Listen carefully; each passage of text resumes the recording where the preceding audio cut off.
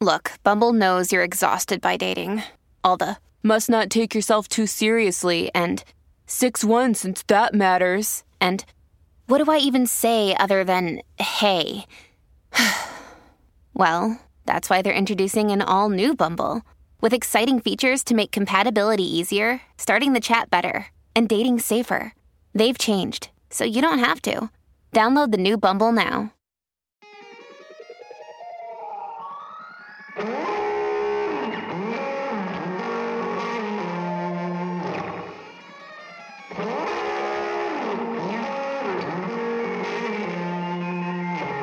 I can change if I need to. I can pray like I mean it. And I can say... Welcome to another episode of A People's Theology. I'm the host of A People's Theology, Mason Menninga. In this episode, I talk with Monica Coleman. Monica is a renowned process and womanist theologian. She is also an author and currently professor of Africana Studies at the University of Delaware. Also musically featured throughout this episode is Ryan David Mangini. Ryan David Mangini is a solo indie rock project. You can get connected with Monica and Ryan and their work in the links in the episode description. If you're a fan of A People's Theology, it would bring me no greater joy than if you gave the podcast a 5-star rating and review. Tell me what you like about the podcast. Also, if you feel so inclined, please support my Patreon at patreon.com/Mason Menninga. There are multiple tiers with wonderful rewards, including papers I write to even a book club. Enough of my rambling. Enjoy more inspiring and liberating theology. It's a song that we've all sung in the bathtub behind the pulpit. Today I have Monica Coleman with me, and Monica Coleman is not only just a wonderful person, but she's also probably a top 3 favorite theologian of mine. So this is just an honor to be able to chat with you a little bit more. But before we dive into all the process and womanist goodness that you're up to, I want to know, who is Monica Coleman to Monica Coleman? Oh, I wasn't expecting that question. Who am I to me? At this point, because I'm a young child, I feel like I am mommy all the time, even when she isn't here. But I think I just think of myself as a person of faith, who has a lot of questions and really likes to have answers and likes to have choices, and who, because of COVID, misses ritual and misses community. I love that. You know, one of the things, I was telling you this before we started recording, that I've interviewed lots of process people, and they always have the most processy response to that question. And yours is no different. So, But we feel very strongly about relationality. That's right. I love that. So you've had some pretty significant changes over the last couple years. You moved all the way across the country. You started a new job. And I think you even, at one point, I saw maybe on Instagram that you even got married at one point. So can you talk about all the changes that have happened in your life over the last couple years? Yeah, I thought I'd put, the big life changes all within a year and a half. I didn't quite choose them that way. But yes, I did get married for the second time. And about 2 months before I moved cross country from working at Claremont School of Theology to being professor at University of Delaware, changing from, freestanding theological education to a state university, from teaching religion to teaching in Africana Studies. So those were some big changes. And I would say, in terms of my personal, also I was my mother's primary caregiver as she lived with advanced Alzheimer's. And so since the beginning of 2020, she has also passed away. So that's also been a big change. So I do not recommend, not that anyone orchestrates these things, but putting these kind of big changes into one's life in a short period of time. But luckily, I do operate out of a philosophy and a theology that talks about adaptation and change a lot. So I'm not mad about it. I believe I have the skills to navigate it, even when it's very difficult. And of course, it's not always difficult. It's also pretty exciting and fun. One of the beauties of process is just how practical it can be in a life of, unexpected things always happening, and just the ability to adapt and change and evolve is just deeply embedded within process. It is.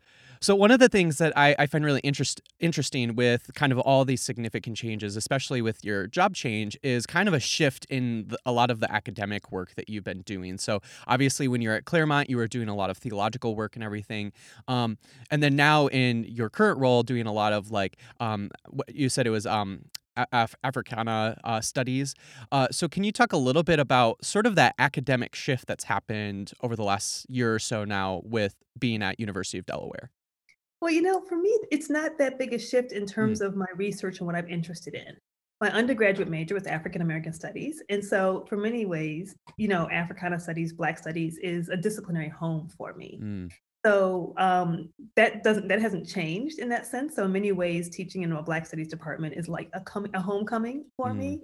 And my research, so much of it involved philosophical theology, process theology, Black and mm, liberation theologies, Black religiosity. And so I was teaching Black religion at Claremont, and I try to get some theology in.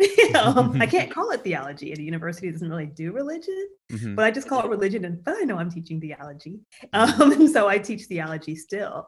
So in a lot of ways, I think my job has shifted because I do more administrative work where I mm, am now, and the resources to do that are different. But my research is still kind of in the same trajectory in terms of the ways in which I look and draw from Black culture and Black women's experiences to make, as any good process person, points that I think might be true across many contexts. mm, mm. That's really interesting. Yeah, for some reason in my like own perception of it, like things had like significantly changed, but you're right. Like a lot of the work that you were doing before is just so congruent with a lot of the work that you're doing now in Africana studies. One of the things I I also mean, I find. think Oh, it's the go ahead. change. Go ahead. I think again, the change I think you perceive, which is the case, is I knew when I was leaving theological education, though, that I would not be teaching people preparing for careers in ministry and community justice work, right? Mm, And I also knew I would not be teaching like the depths of the field that I love in the same way. And so I mm, did become clear that because that's something I love to do and feel very called and passionate to do, that I was going to have to do that in other ways, probably outside of my institution. mm, mhm. You are a renowned womanist scholar, and one of the things that you're notable for in your work in womanism is sort of your integrating of womanism with process theology. And so I'm curious, what are ways that you see womanism and process theology being really compatible and even really good conversation partners? Well, of course, I've written about this a bit because they both are very familiar to me and the areas of study that I feel passionate about and I feel very familiar and comfortable with. And so for me, the connections were very easy to make because there's so much diversity within what womanist religious scholarship can do, right? It simply means that we begin with the religious and spiritual experiences of women of African descent, and that's a really broad rubric. Right. Mm-hmm. So we could begin with Protestant Christianity or Catholic Christianity or African traditional religions or Islam. And there are scholars who do all of those things. We could do those for women who are of Caribbean descent, women who are descendants of the US slavery system, women who have direct connections to Ghanaian society or Congo society. And you see all of that work as well. So for me, it was not that hard really to say, I'm just going to start in one little corner of Black women's religious experiences. And with process in mind, that meant that I was always thinking about change. Mm, And I also like to work a lot with traditional West African religions as well. And so I really saw a lot of that in science fiction, which I've also written about because so much of science fiction, Black women's science fiction, which we now call Afrofuturism, when I first began writing about it, people didn't use that term so much, has these great, bold women leaders, right? When you look at Black women science fiction and they're, imaginary in the sense of they have strong imagination and they are imagining what could be, what should be, what we hope would not be. And managing that usually with some kind of invocation of religion. And that I find fascinating and have always seen some connections there. What this means to me, and if you can eat, then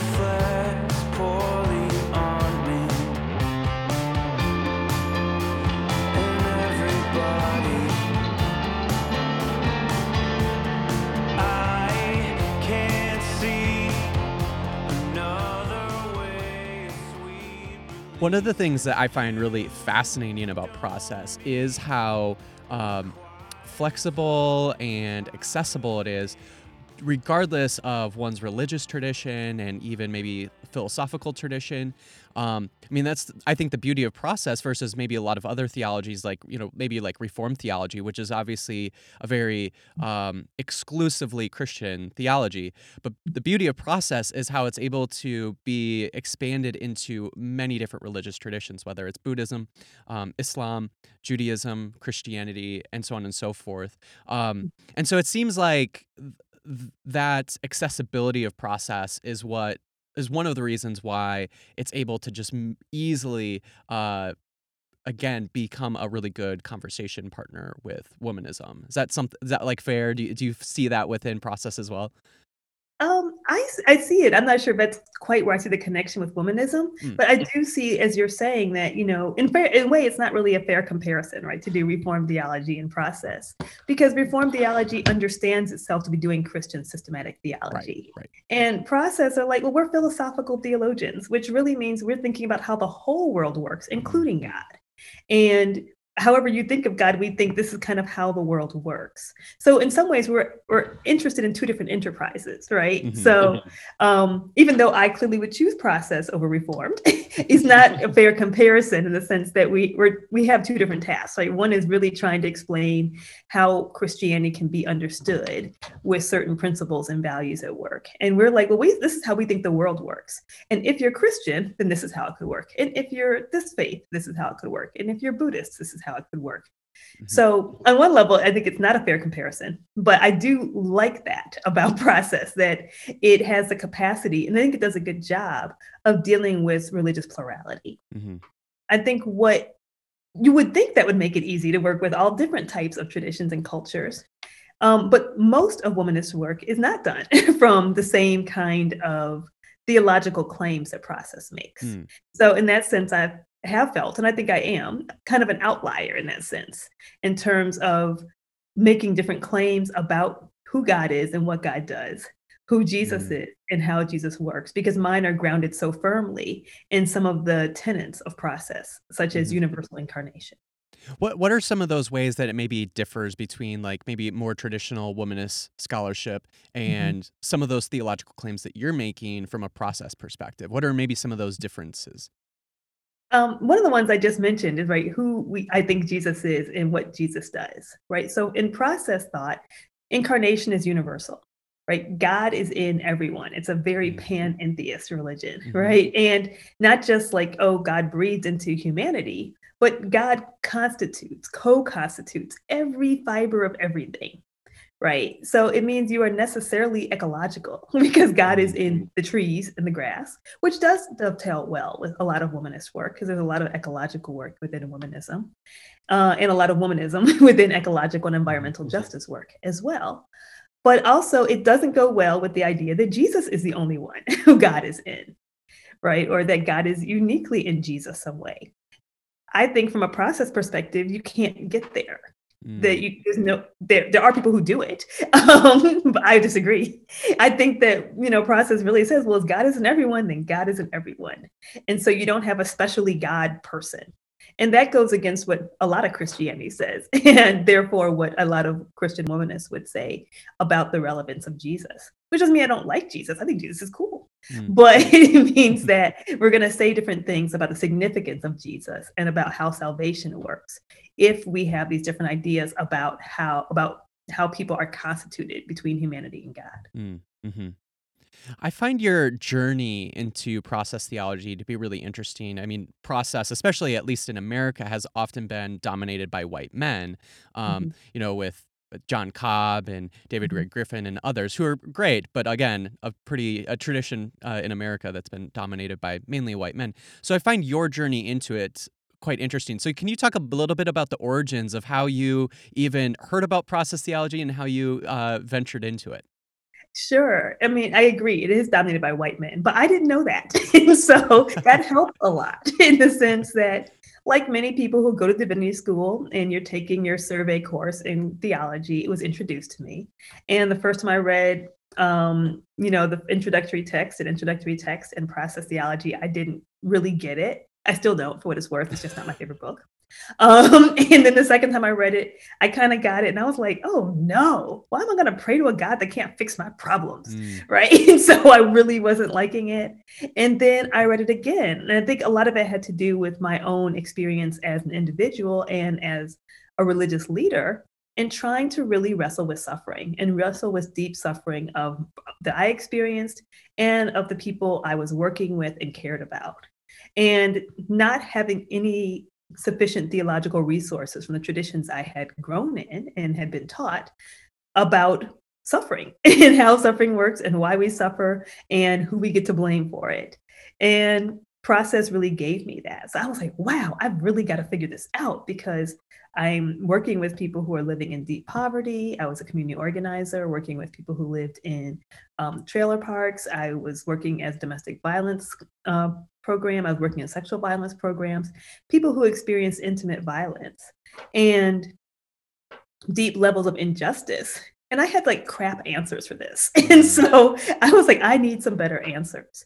And so I really went trying to learn more about process theology. And it wasn't really until I was at the doctoral level, I was like, why is everybody here white? Like, I didn't realize that there weren't a ton of women in the programs or even scholars. There are some, but there weren't a ton. There are more now, but still not a lot.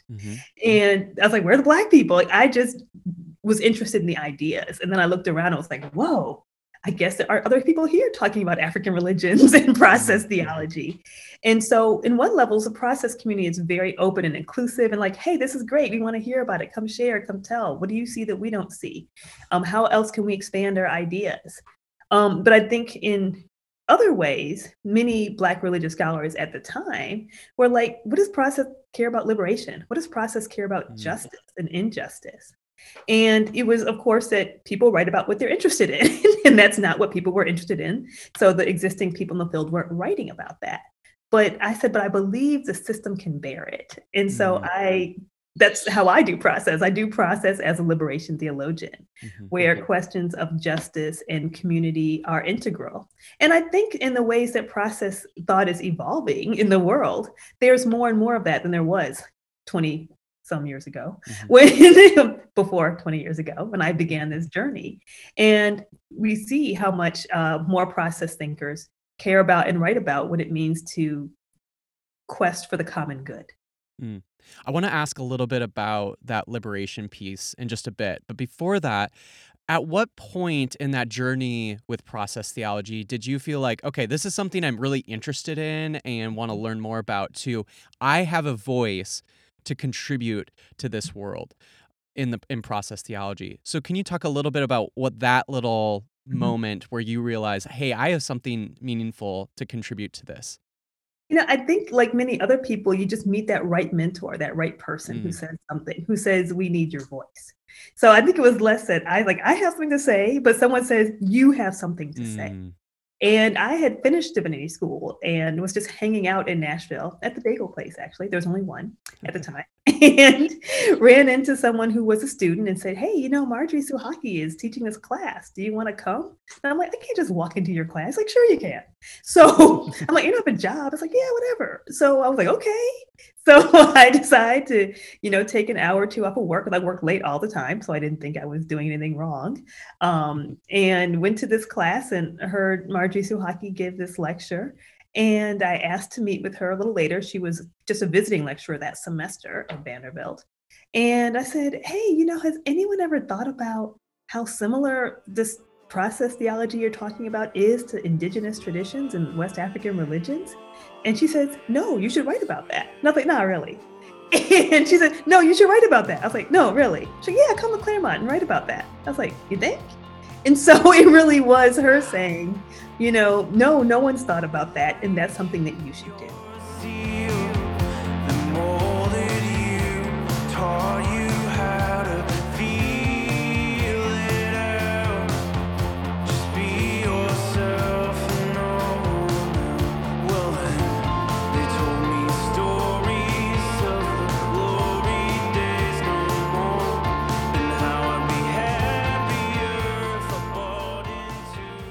So let's get to that liberation piece that you clearly saw a connection there that maybe other Black liberation theologians and maybe even some womanist theologians weren't making that connection between process.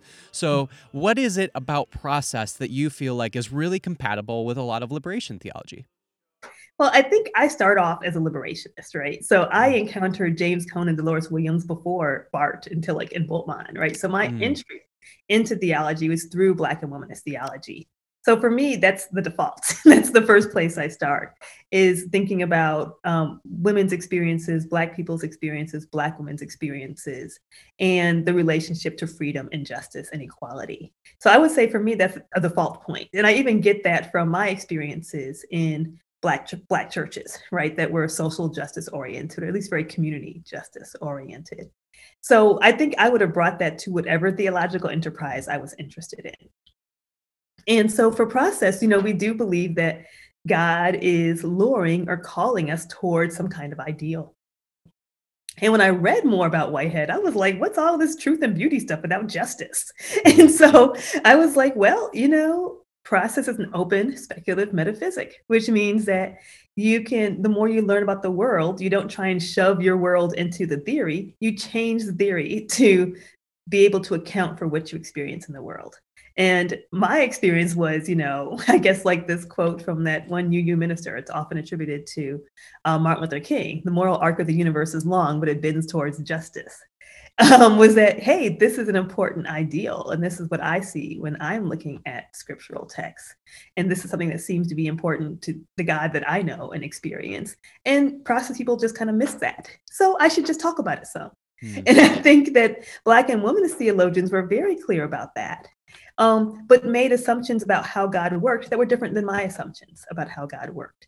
And I don't think that there was anything anti-process, or there was much anti-process per se, except that Black and womanist theologians at that time, remember 20 years ago, just didn't know as much about process as I did, because you had to kind of dig deep, and you could only do this at a couple schools, right? And so I don't think there was, this is the only way to do it, but let's see what you can do with that, right? Like, okay. Even Dr. Cone would say, Monica, you may have convinced me, and he's Bartian, right? Like, maybe we can do something with this process. And I took that as a very high compliment. That's awesome. Who would have known? James Cone, the closeted process theologian. Well, not a process theologian, but saying, I think it's okay. There's at least that. Yeah, he was willing to flirt with it a little bit. Right. You convinced me there's some value to this. So one of the things that you have been very vulnerable and upfront about is having bipolar disorder. You wrote a book a number of years ago now about having bipolar disorder and how, your faith kind of enmeshes with that. So can you talk a little bit about what maybe you've learned theologically from having bipolar disorder? Great question.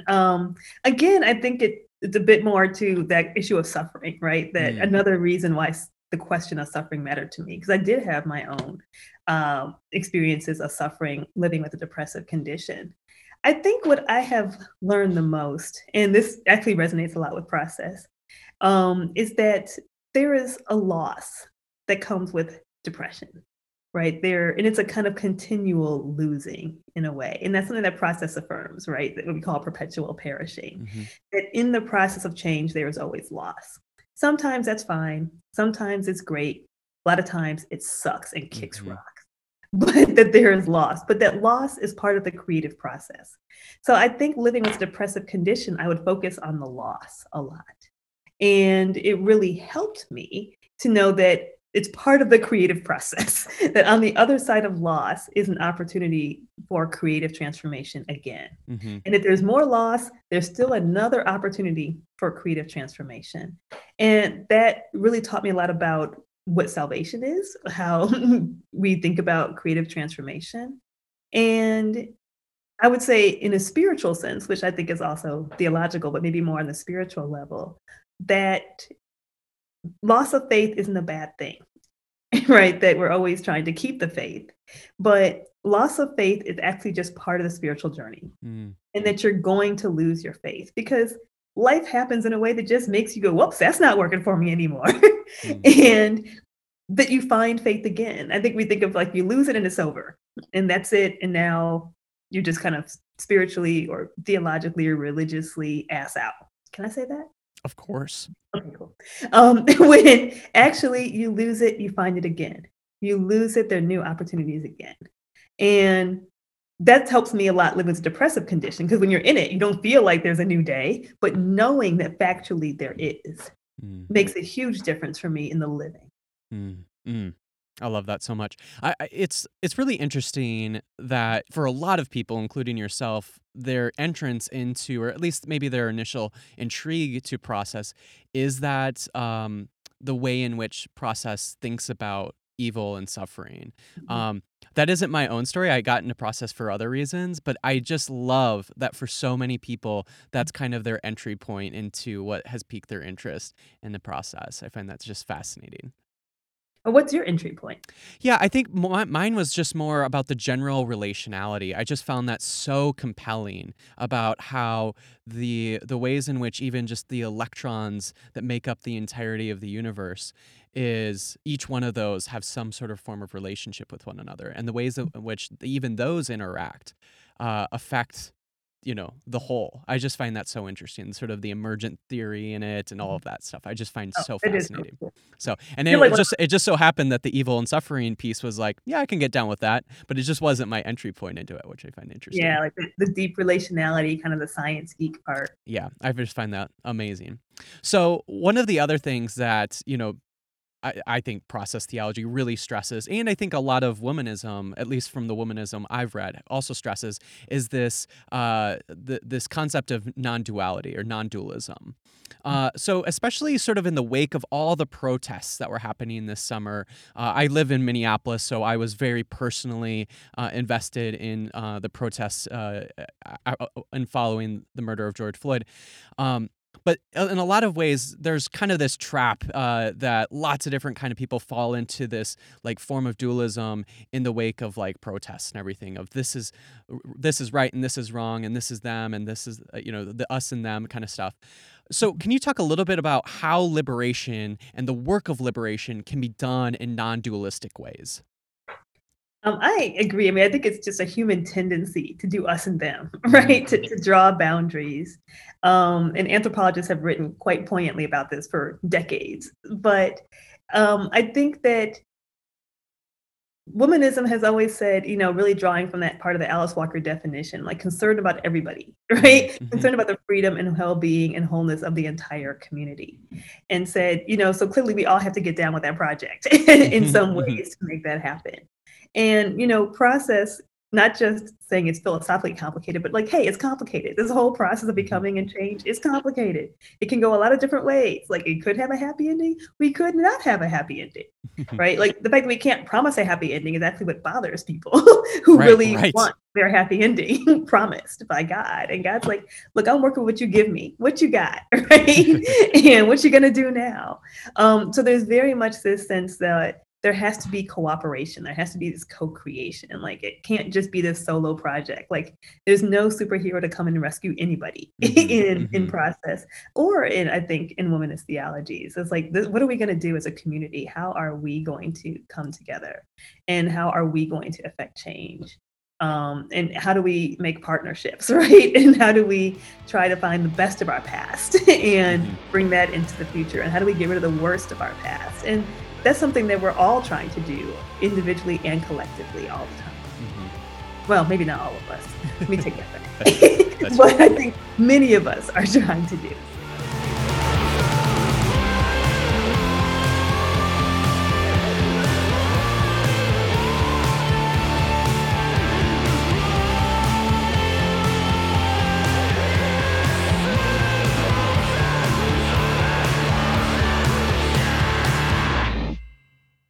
I'd like to pivot for a moment to your interest in Octavia Butler. I recently saw that you were even like on a conference for it, and we're talking a little bit more about Octavia Butler's work. And Octavia Butler, for those who don't know, is a Black woman science fiction author who, like you mentioned before, sort of did a lot of work. I don't know if she ever used this term herself, but Afrofuturism. Um, And so, can you talk a little bit about what really intrigues you about Octavia Butler? I know, again, you briefly mentioned it earlier, but let's dive a little bit more into that. So, what intrigues you about her? Well, I was reading Octavia Butler and Black women science fiction for fun during my doctoral program Mm. because you can't just read philosophy all the time, right? So you need something to read for fun. And of course, if you're a little geeky, you'll start seeing connections everywhere. And you're like, if I'm reading it, it's got to go in a paper somewhere. But I really began to see these connections between the work of Octavia Butler. I was reading, again, 20-ish years ago, Tanana Reeve Dew, Nalo Hopkinson, these Black women science fiction writers, and the way they were talking about religion, the way they were invoking religious imagery, Black women's leadership, and imagining new futures. And I was like, this is cool. And it felt so womanist and it felt so processed to me. And that's what I started writing about. And it also felt very, very African to me. And I found all of those, that kind of intersection, fascinating. And I didn't see anyone else talking about it or writing about it a lot. So I started writing about it. And more recently, I had since become friends with Tanana Reeve Dew, who's also a great Afrofuturist writer who knew Octavia Butler, who is like the godmother of Black women Afro writers, right? It was like all these dudes and her for like many, many years. And so, she won a MacArthur Award. She's very well esteemed. Some of her books are taught in like junior high school curriculums. And I wrote about her particular series that's more explicitly religious, Parable of the Sower series, in my book, Making a Way Out of No Way. So here we are in this pandemic, and like it's just going to, like, the world is going to hell, really. I mean, like it's just like, what's going to happen? Where are we going? Politics are blowing up. And I text Tanana Reeve and be like, yo, we should talk about, do a webinar on Octavia Butler and what we can learn from this. And because it's like the world is looking so much like the world she described in a 1990 book. And she's like, yeah, let's do it. And so we started hosting these webinars, which we're still doing every month, just talking about this and bringing in different speakers who are experts in Afrofuturism or faith, or who know, like we had Octavia Butler's agent, just a variety of people to talk about. And we thought we'd have a couple hundred people interested, and it just blew up, right? Yeah, we're like, oh wow, we can't handle this in a webinar. We need some tech help, right? And we thought it'd just be a little Zoom call. And we started housing them on YouTube, and we called it Octavia Tried to Tell Us, a Parable for a Pandemic. And then we kind of renamed it unofficially, a Parable for a Pandemic and a Politic. Like she literally talked about someone running for president of the United States with the slogan, Make America Great Again, right? Wow. And she wrote this in the 80s, right? And so it's this reminder in some ways of how predictable everything was, because she wasn't a magician. She wasn't a soothsayer. She was just reading the signs of times and saying, if we don't kind of make course correct, this is where we're going to be. But she also has these beautiful ways of talking about how we form community and how we survive, and how we can develop our own faith and our own theology in the midst of what seem to be very perilous times. And that becomes a great model, I think, not only of process theology in action and constructive theology methodology, but it also is hope and encouragement for this community that we've gathered together around these conversations about, we can do this, we can survive, we can make bread out of acorns or whatever the case might be, and while also seeing and trying to avoid the things that went wrong. I know a lot of people in ritual theory are really interested in her work for those very reasons, because of the sort of rituals that happen within her book, and just how paramount they are in being able to form community and to survive in the midst of catastrophe and apocalypse. Right. You mentioned a little bit about Parable of the Sower, which is one of her more notable pieces of work. And she talks about in Parable of Sower as this concept of God as change. Right. How do you see her ideas of God as change being similar and maybe a little different to process theology?